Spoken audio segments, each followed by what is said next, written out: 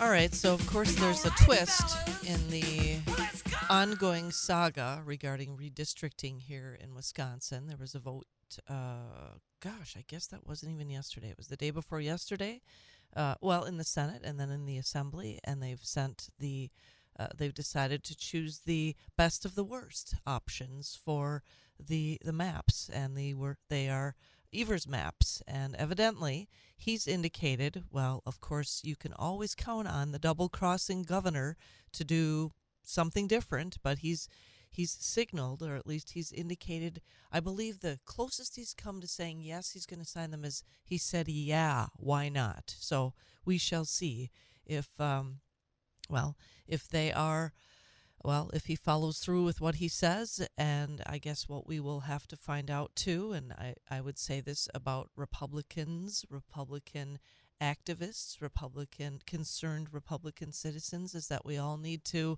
figure out a way to help our Republican senators and state representatives.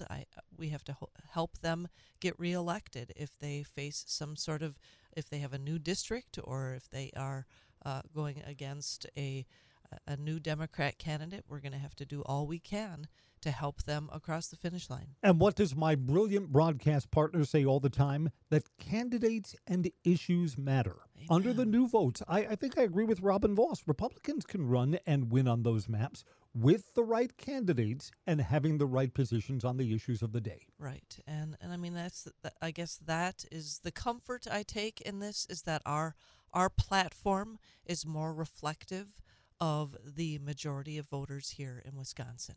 We'll be right back on the WSAU Wisconsin Morning News.